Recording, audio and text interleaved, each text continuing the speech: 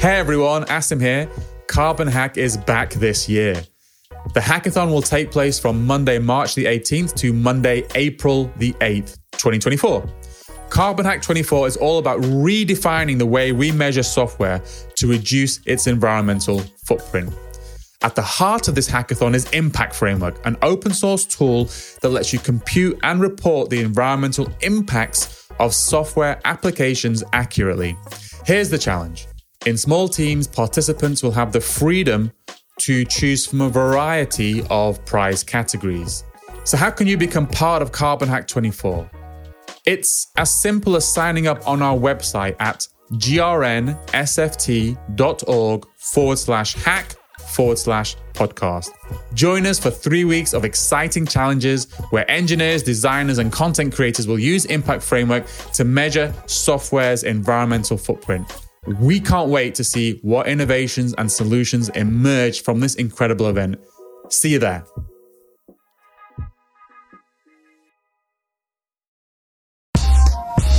If you want to change a generation of software engineers, you need to change the mindset of their leaders, and it needs to start earlier. And the obvious answer for that is to include green software as part of our university courses. Hello, and welcome to Environment Variables, brought to you by the Green Software Foundation. In each episode, we discuss the latest news and events surrounding green software. On our show, you can expect candid conversations with top experts in their field who have a passion for how to reduce the greenhouse gas emissions of software. I'm your host, Chris Adams. Welcome to Environment Variables. My name's Chris Adams, and on this episode, I am joined by Sarah Bergman of Microsoft and Luis Cruz of TU Delft, that's Technical University of Delft. We'll be talking about how people teach and learn to make green software. Before we dive in, though, maybe it's time for a quick round of introductions. My name is Chris Adams. I am the chair of the Green Software Foundation Policy Group, and I'm also the executive director of the Green Web Foundation, where we work towards an entirely fossil-free internet by 2030. Luis, would you be so kind as to introduce yourself? Then we'll give Sarah a chance to introduce herself and see what she does. Sure thing. Hello, everyone. My name is Luis Cruz, and I'm an assistant professor at the Software Engineering Group at TU Delft. And there we do research and educate the next generation of software developers. And our main topics revolve around software testing, software debugging, and of course also about green software, how to build energy efficient software. So most of my time is devoted on doing research on green software, green AI, sustainable software engineering, and of course also about educating, and finally about managing, because when we have a lot of people, we also have to manage people, and students are also part of this managing and management load that we have at universities. Back to you, Chris. Thanks, Luis. And Sarah, one of our recurring hosts. Why don't you introduce yourself for some of the folks who may not have heard the previous episodes? Great, thanks. And it's always great to be back on the podcast. My name is Sarah Bergman. I am a software engineer at Microsoft, where I work in M365 or with M365 products. And in the Green Software Foundation, I'm the chair of the Writers Project, where we deal with some of our written materials like the articles we produce and the newsletter that you're all hopefully subscribed to. Okay, thank you, Sarah. And just for the record, while you brought that up, if someone did want to subscribe to the newsletter and find out about this through regular and timely updates, where would they be going to find out such a thing? You go to our website, greensoftware.foundation, and it should be like right in your face. Okay, awesome. I think even I could follow that, actually. Okay, so today we're talking about basically teaching green software, because if we're going to be helping people figure out how to make more planet-friendly applications, then it probably helps to know what's going on in the world of teaching software and see where people are learning this stuff. And this is partly why, Luis, I'm glad to have you on for this, because we actually met through things like the climateaction.tech Slack group. But one thing that I found really exciting from some of the work you did was the fact that you were working on a entirely open syllabus for sustainable software engineering. And obviously, lots of us like open source and open culture. But I figured it might be worth just maybe you telling us a little bit about why you made the course and why you chose to make it open. Yeah, that's a very good question, Chris. And so maybe let me get back a little bit and tell you how did all this started. Yeah, so it started by the fact that I was doing research in green software way before teaching sustainable software engineering, and always the main motivation point was the fact that software engineers are eager to build more energy efficient software, but they often lack the resources or they often don't know exactly how to do it. But they are highly motivated to do it. So they keep asking about what are the best practices, how can we test energy efficiency, these sort of things. So that was my main motivation to start this line of research. But then, of course, I started realizing, okay, I should not only be doing research in my office, right? I should also try to communicate this back to developers. And that was when I realized that, in fact, it's not only about building or creating, writing papers, but also about communicate them back to the community. When you Google about it or when you look at the web for resources about this, you almost don't see anything about it. And then if you look at the conversations that we have about climate action, how to change our software industry into a more sustainable industry, it always revolves around new policies, right? How to make sure that the industry is complying with sustainable practices, how to make sure that we can ask our suppliers for energy efficient certificates, these sort of things. But sometimes we forget that if you want to change our society, the strongest weapon we have is education, right? If you want to change a generation of software engineers of the software industry, you need to change the mindset of their leaders, and it need to start earlier. And to me, the obvious answer for that is to include green software as part of our university courses, because that's how you change the mindset of the future leaders in the next generation of software engineering. But again, when I realized this, I started looking for content in my university. Okay, who is teaching these kind of topics? And I realized that there was a lot of content around sustainability at TU Delft, but they kind of miss the fact that software also has an impact on sustainability. So if you build a software system, this software system will probably have a carbon impact. And somehow I feel that the other fields kind of miss this point because they tend to target sustainable problems by creating a new AI model, creating a new software system that will automate something and help them improve the sustainability of their problems. And they kind of forget that if you run something in a server, that server will probably be spending energy. So going back to this pursuit of sustainability topics at university, I realized that the computer science courses had nothing to do about this.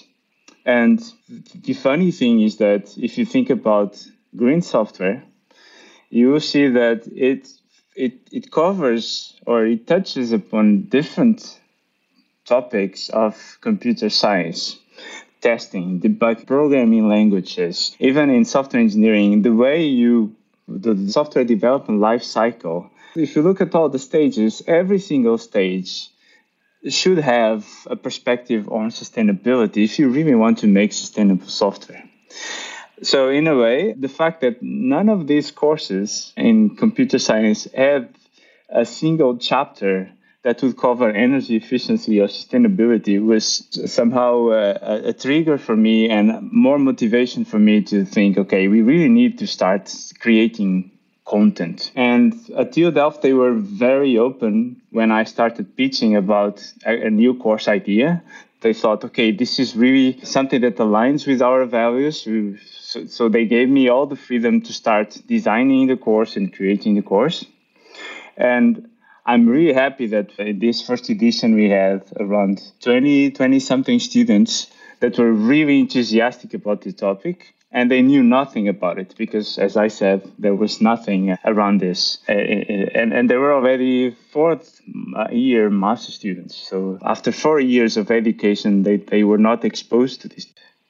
To me, the fact that it was so challenging to find content to help me design the course, I think it was clear to me that if I wanted to change our community, I would have to deliver this content and everyone can use it and reuse it and learn from it, because that's the way that we can make a second edition of this course, or someone else can make an improved edition of a sustainable software engineering course. And that's the main goal. So this is not about getting a recognition. This is about changing society. And I think the best thing we can do to change society is to make this content open. Cool. So I have a couple of questions, but before I come in on that, I just want to see, Sarah, is there anything that you want to kind of come in on there before I come in with my questions on this one? This is where I wish the podcast was like a video recording, because you would have seen me nodding vigorously throughout the entire thing. Yeah, there's so much of this that resonates very deeply with me. And I was lucky enough to be one, like not one of your students, but when I was a student a few years ago in Sweden, we did have a course called Green IT, led by an amazing professor called Simin Najam Teherani, who basically, the whole course was based on reading research papers. So it was like, she has been a researcher in this field for a long time about energy efficiency. And she was basically like, don't just take my word for it, take all of these other researchers' word for it. And it really opened my eyes a lot, and I know it changed other people's mindset who took the course, and that was the one course that made me want to pursue this more. So it's such a powerful tool, and just a big +1, I guess. Cool. All right. Well, Lewis, when students are actually taking this course, were there some parts of introducing a sustainability element that seemed to work particularly easily, or were there some parts that they particularly struggled with? Because what I've learned is that some things can be a little bit counterintuitive.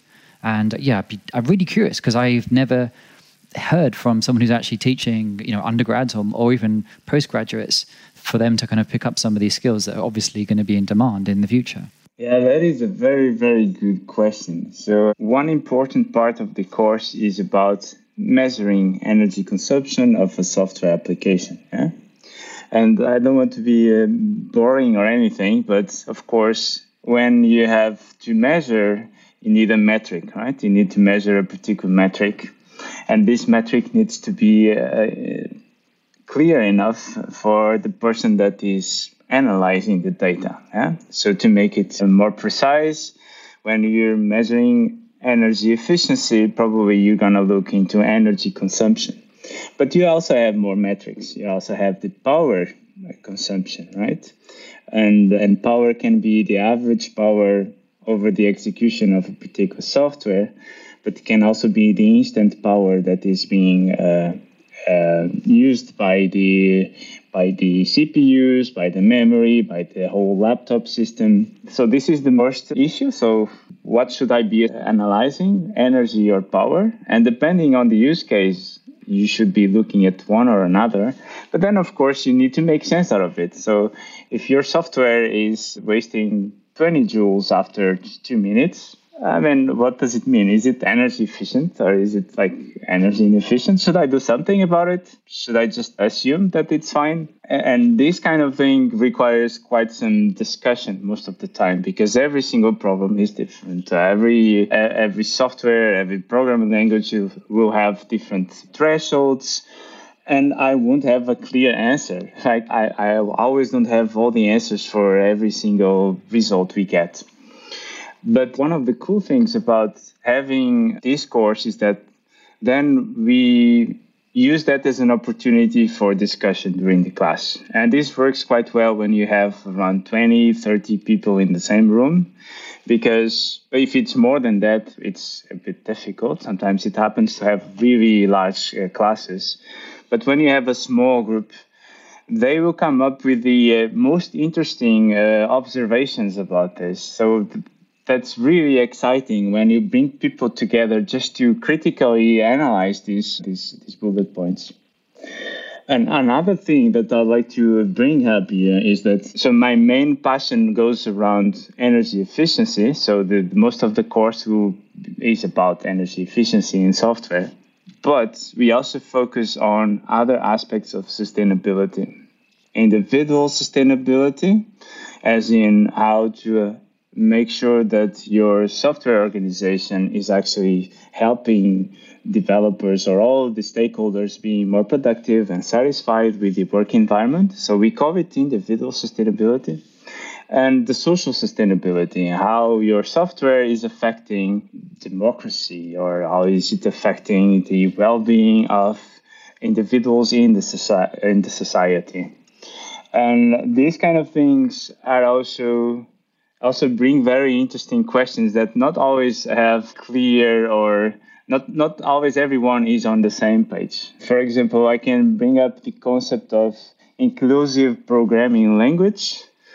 That sometimes it's very difficult for some students to understand some of the guidelines that we have to make sure that this particular software is inclusive. So there's one thing that you spoke about was this, as I understand it, there's an issue about units, like what am I using? Because you mentioned words like power and energy, for example. So that was one thing that you mentioned, that was something that students struggle with. And then this thing about like inclusive programming, is that like how easy it might be to learn in terms of how many concepts you need to have in your head, something like Python, or by comparison to like, say, C++, which has a lot more features in a language, for example? Is it that kind of thing? No, when we talk about inclusiveness, it's more about some keywords that you might have in your code that might have a meaning in our society that might be not so inclusive. Yeah? For example, there are some guidelines around inclusive language that recommend you not to use dummy variables, for example. Like a dummy variable is something that every coder learns to use since the first stages, because sometimes you need to have a dummy variable. And this is like foo, bar, baz, that kind of stuff? Yeah. And when you say dummy, okay, got it. And this dummy, some guidelines say you might want to use a different word here that doesn't denote that someone is silly or these kind of things, or that someone is not mentally well. So maybe you want to use just like, I don't remember the replacement, but there is a dictionary with a few new replacements for all these variables. And usually this is so new for everyone that if you look at the code, no one is following these practices. But every single part of this, let's call it dictionary, has a meaning behind it, that it's not immediate for us because we are kind of privileged and we don't need to worry about this, or we never suffer from the usage of these names in society. But they will actually affect someone. And that's why many organizations are starting to bring this up. I think this is really interesting because I remember being to the NDC conference, the conference here in Oslo. It was remote because it was 2020, I believe. And it was a keynote about the same concept. And I hadn't thought about a lot of these concepts otherwise, but things like, why is it called a whitelist and a blacklist when we really mean an allow list and a blocked list? Those words are actually more descriptive, but it's through tradition we've used other words. For example, if you mean a primary and a secondary data source, why would you use terminology like master-slave? Because really what you mean is primary and secondary. They better explain the scenario, and they're also more inclusive. But I think that's a learning curve for a lot of people, no matter your age or experience level in the field.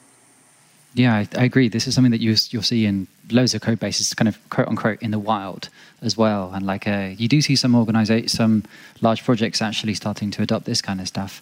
But on the subject of particular kind of like terminology, you said one or two really interesting things there, Luis. You spoke about the idea of, okay, there's efficiency, but there's also like the individual sustainability and also the impact that you might have on the outside world. And I suppose internally we have I mean, when recently I was on a panel recently, and one discussion was basically about this distinction between, say, green IT and green software, and IT for sustainability. Like this idea that these are two separate concepts which may be related, but they're different from each other. And a lot of the time, it's very easy to see these ideas being conflated a lot. And I wonder if this is something that you've seen on the course, or this is something students have been able to kind of pick up quite intuitively, for example. Well, to be honest, I don't know the answer, because on the first class, I made sure that we all have a common definition. But I could imagine that some of my students were expecting something else when they joined the course. Yeah? Because indeed, there are so many different names around sustainability, around the green software. And when I mention green AI, people immediately think about AI for energy efficiency or AI for social good. And when I talk about green AI, and I'm not saying that I have the right definition, because there are so many definitions that it's difficult to keep up with the right ones. But when I talk about green AI, I immediately think about building AI systems that are energy efficient and they have minimal footprint in our environment. But I'm not claiming that I have the right definition, because this is so new. I mean, the first paper on green AI is like 3 or 4 years old. And I don't think we are already at the stage where we can say that our field is mature and that we can already settle down these definitions, because maybe next year a new problem will be brought into the picture, and we need another definition, and then suddenly we need to rethink about this. And indeed, as you were saying, this can be quite not only counterintuitive but confusing. And the simple fact that when we talk about sustainable software engineering, different people might have different definitions, and I'm going to challenge that definition a little bit. So some definitions, when we talk about sustainable software engineering, also include economical sustainability and technical sustainability. And of course, we don't care about economical sustainability. Everyone is taking care of that. That's how the world runs. And we don't care about technical sustainability, because the software engineering field is already quite mature. For 60 years, we have been studying technical sustainability for software.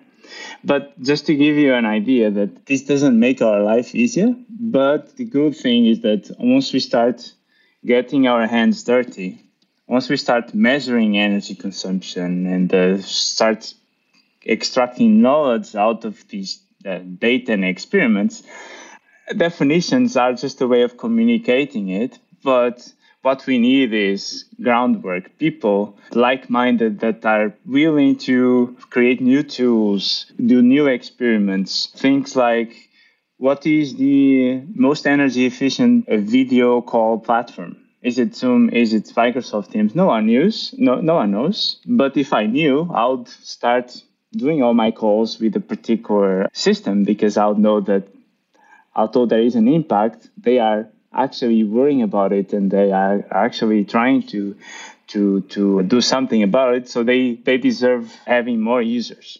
Yeah, and I think that's an interesting point as well, if you think about students. And I can only speak from my own experience I'm going to self-proclaim as a young person, as a millennial or a zillennial. It's a new word I've learned, which is the people between millennial and Gen Z. I don't know, maybe that's where I fall in. Anyway, I think my generation grew up more with climate awareness. There was never a grace period in our life where we were not aware of climate change, or where we did not feel the effects of climate change. I cannot remember a time in my life where I was told, because I've always known, sort of, because I suppose I was told at some point, but I was too young to remember that now. So there is an increased desire, I think, to lean in and to be part of the solution. I think an easier way for people is to use, you become a software engineer because that's your passion, or a like researcher in the field, but you still want to do something to help, and then applying technology to a climate problem seems like the easiest thing you can do. Like, yes, I love AI, I want to use it for good, and that's great, and like, we're not saying stop doing that. But I think when you flip it on the end and say, okay, but if the way you're doing this is actually unsustainable, it's kind of maybe not counterintuitive, but not really meeting what you're trying to do.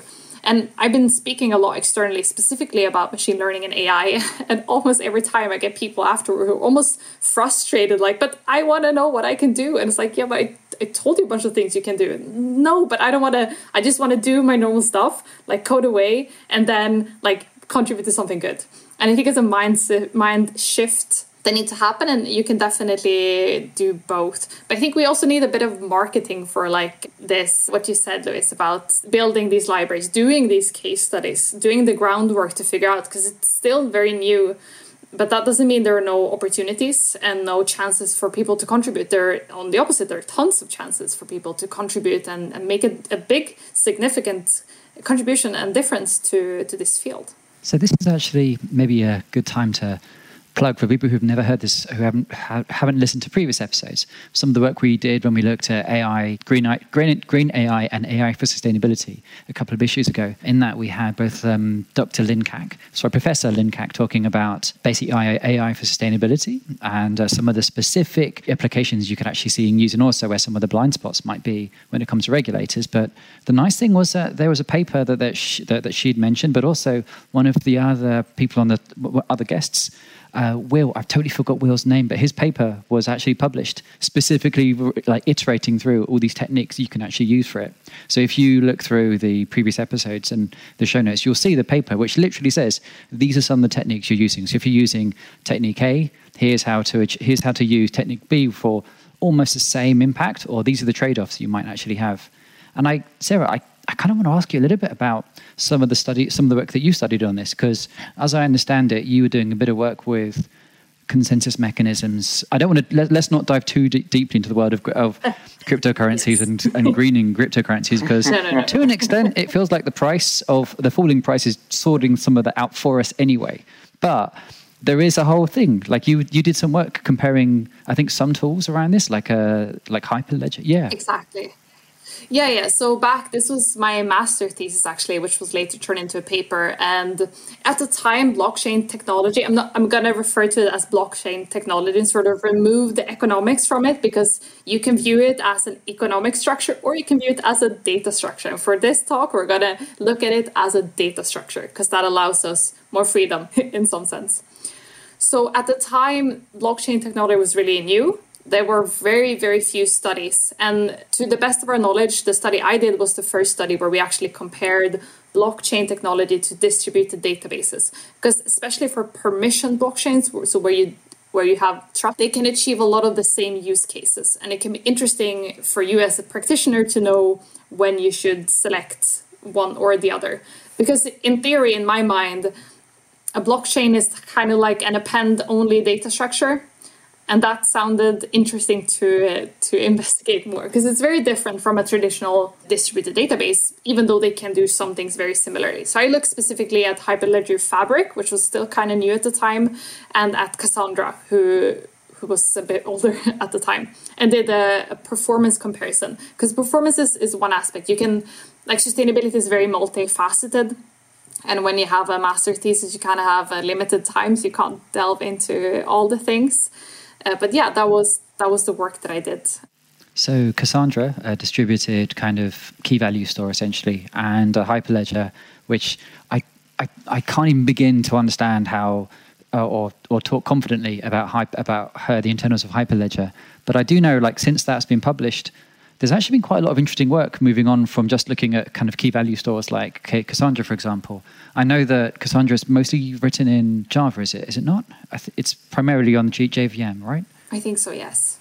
Yeah, I know that there's essentially a kind of technique that I've seen relatively new, which I think I'm borrowing a term that IBM coined about a decade ago called scale in, which I think is really interesting because it's essentially creating a API-compatible implementation of an existing piece of software that is much, much more efficient in many cases. So the canonical example would be, say, ScyllaDB.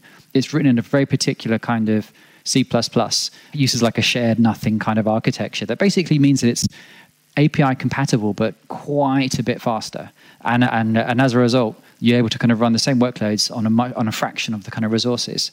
And this is one thing that I've seen. And I'd be really curious about seeing some of that, seeing that study rerun again, because you see that this is a pattern that I've seen once. And I think there are actually other examples. If you do stuff with SQLite these days, there's one called DuckDB, which essentially lets you do the kind of large scale or medium data analytics these days, but onto something which is running in a single process. There's a bunch of really interesting stuff in this field right now, actually.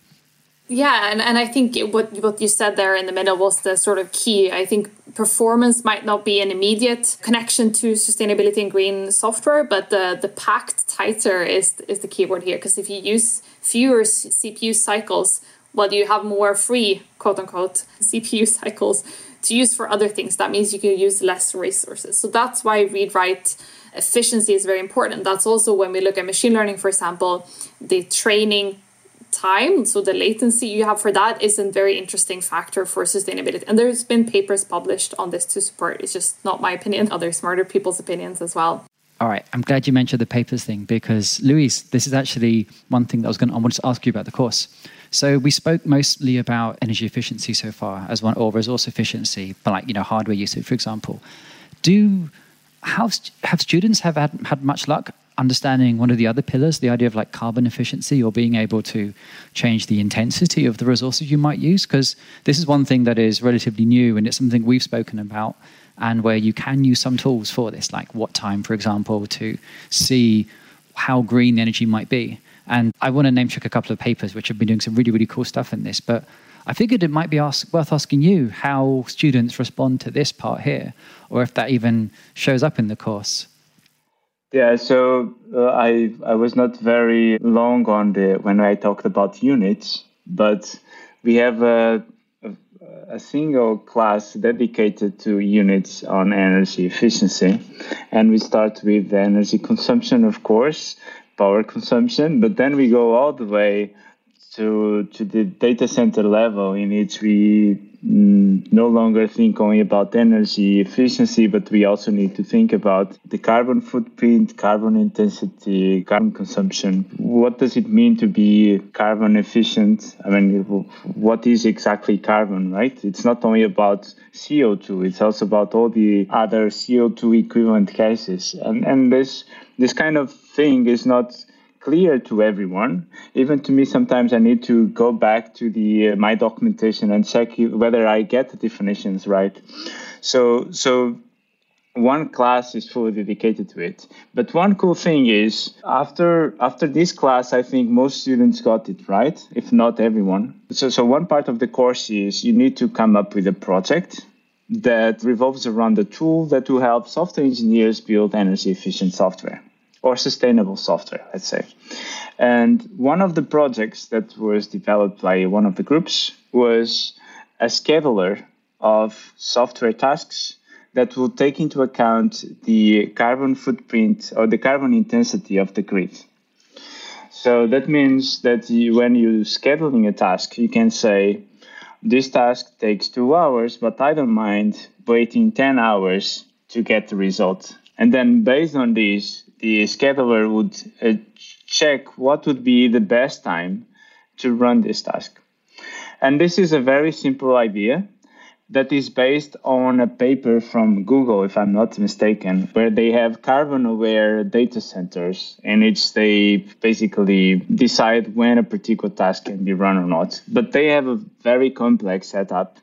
And these students thought, okay, that's a really cool idea. It works for large organizations, but why not give the power of this idea to just the ordinary software developer that also wants to do something around these lines? So they created a very basic tool. I can share the link to it. It's a prototype, of course, because they only had 4 weeks to develop it. But you basically just define what is the command that you want to execute, what is your time constraints, and there you go. We have a carbon efficient execution, and I find it quite cool. Another thing, if you allow me, Chris, and since we mentioned blockchain and energy efficiency in the same paragraph, and you usually get a lot of people angry about it, regardless of the idea or opinion we have about it, I just wanted to say that although I'm not against blockchain, I think we need blockchain, but that also means that we need energy efficiency in blockchain. So we need energy efficiency and blockchain in the same paragraph more often. And we need to have constructive conversations. So we need everyone, even the ones that are getting rich with Bitcoins. We need all these people to think about how to solve this problem, because this is a real problem. And I'm going to stop here. I don't want angry people around there. Okay, well, there's one thing that you've actually pointed to, or one thing you've mentioned. I mean, if with your position as a professor and being able to have some influence on new developers and new engineers, I'll happily give you that platform to say that, yeah, you should probably be caring about that, because yeah, I mean, this is actually one thing we were talking about before. Sarah, you mentioned one of the reasons you chose to study what you studied on your master's was because there was some influence from one of your professors, and they kind of gave you some of the space to even think about this stuff. Maybe you might explain that, because that was a really nice story, I thought.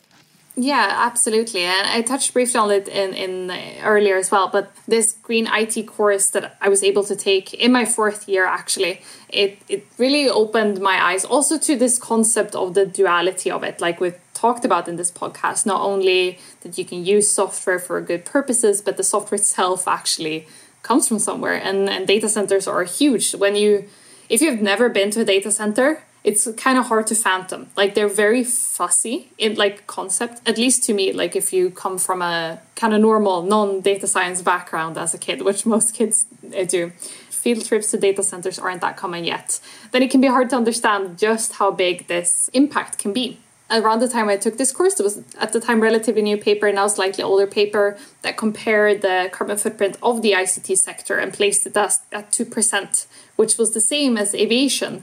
And that's a number I still see quoted over and over and over again, because it's so impactful, because we talk a lot about aviation, but we talk less, but now more about this.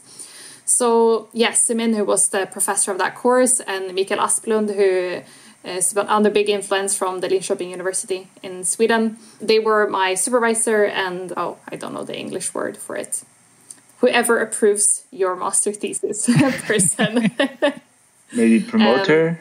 Yeah, possibly that's the word. I'll trust you. Yeah, to give me the space to explore this deeper. And they have done more research on energy efficiency later as well. And I think it is so important to have that influence when you are sort of malleable. I guess you never stop being malleable, but you're truly malleable at university. So I'm forever grateful to having had that opportunity so early. And actually my university enforces you. Everyone has to take one course that has a sustainability topic. You cannot graduate until you've done that, which I think is a good way, because there are for some reason, some political tied into this, which personally I think is unnecessary, but there are for some people. But this way is a good way to make sure everyone at least gets a baseline of knowledge. All right, so we're coming up to the last, say, few minutes of the episode. So I figured while we're talking about some of the people whose work that's actually who you'd recommend or point people to, and we'll add, is it Simin Najim Teheran? I need you to pronounce it one more time, because I'm not very good at that name. I'm sorry. Simin Najim Teherani. Okay, we'll make sure that's definitely in the show notes, because it's definitely worth looking at. While we're here, Lewis, are there any people you'd recommend, or you think whose work you'd suggest people look up? Because there's a couple of names that I've found really interesting of late, and I figure this might be a nice way to kind of wrap up with a topic of pedagogy and learning from existing state-of-the-art, for example. Yeah, I can, on top of my head, I can think of 2 rock stars. One is Elina Eriksson. She's an associate professor at KTH. She has been awarded a number of times for her work on education of sustainable software, sustainable ICT in the universities. And of course, Patricia Vago from VU Amsterdam. She's one of the first researchers in green software in our software engineering community. So if you want to have an interesting landscape of or a role model for research and education on sustainable software engineering, they are definitely worth following. All right, I'll add a couple, because just recently there was a series of conferences. The ACM had a conference specifically about energy, and there was one paper which was co-authored. I think Colleen Josephson was one of the lead authors. She did some really interesting stuff about this whole idea about, like your student mentioned, about moving basically time-shifting compute in various places. That was one thing that I found really fascinating, and that was actually talking about, okay, she works at VMware. These are the numbers that we've seen and been able to use, and here's how we're actually able to productionize some of this stuff. And the other work that I think is really interesting, I'm probably going to mispronounce her name as well, and I'm so sorry for the author. I think it's Bilge Assun. There's a work called Carbon Explorer, which is both online on GitHub and is also a really fascinating paper that was also presented at that conference, which I think is considered as like one of the state-of-the-art things here, actually. I found it really, really worth looking through because, once again, this was someone who's doing some work at Facebook, looking at the ways that they're able to achieve the targets of carbon reduction year on year going through this. And they both looked at the load shifting part, they looked at mixing in renewables, and they actually put together a solver for every single data center, talk about what the optimal mix was for each of these. I've never seen that work before, and it's really, really worth looking. And when I looked up her work, there's like just so much there to look at, and it's so nice seeing that stuff in the open. Sarah, I want to give you kind of the last word on this, because I'm sure there's some other people who've actually found interesting, or whose work you're, I don't know, a fan of, or you direct people's eyes to, I suppose. Absolutely. Sabine Candit, she recently wrote a book. It's in German, so sadly I can't read it, but I've had the synopsis explained to me, and she talked to me about the book. I was interviewed also for it. Hannah Smith is another great educator who's involved in Climate Action Tech, and Green Tech Southwest, I believe, is the community. And also Sandra Pallinger from Microsoft, who's also involved in Climate Action Tech, who I really enjoy. I didn't know that you were going to mention Hannah, but the thing I need to say is that Hannah recently joined the organization I work at called the Green Web Foundation, and she's now heading up all the training. So I'm really happy to hear that you've mentioned that, because, yeah, she's working on a bunch of that stuff. So if this is interesting to anyone who's listening, then, well, I guess there's a plug. Luis, I feel a bit embarrassed about talking about our own organization here, so I'm probably going to try and leave the last word with you about this, because you've mentioned this course. If people do want to find out more about this work that you're doing, or some of the other output that you'd like to kind of people to look at, is there a particular website, or is there a space you'd share? Because we'll share the link to the engineering course, but there may be other things that you want to draw people's attention to, for example. Yeah, I mean, definitely, if you want to have a quick start on sustainable software engineering, please do share the link at the end of the podcast. I'm not going to say it out loud, but please do check it. I also write frequently. So if you check my personal website, I have a blog where I try to write the same content of the course, but in a way that is more friendly for the internet readers. So I try to write it in the form of blog posts. So if you want to reach out, of course, you can also follow me on Twitter, Luis M. Cruz, and I'm more than happy to interact and to hear any thoughts or any feedback about the course. If there are more ideas that are more content that I should add, please let me know. And I'm making this request not only to Sarah and Chris, but to anyone out there, because I think this is how we can evolve and how we can change our software industry. Cool. Thank you, Luis. Well, I think that's taken us up to the time we have left available. Sarah, Luis, thank you so much for joining. Yeah, have a lovely evening or morning wherever you are in the world, okay? Take care. Hey everyone, thanks for listening. Just a reminder to follow Environment Variables on Apple Podcasts, Spotify, Google Podcasts, or wherever you get your podcasts. And please do leave a rating and review if you like what we're doing. It helps other people discover the show. And of course, we'd love to have more listeners. To find out more about the Green Software Foundation, please visit greensoftware.foundation. That's greensoftware.foundation in any browser. Thanks again, and see you in the next episode.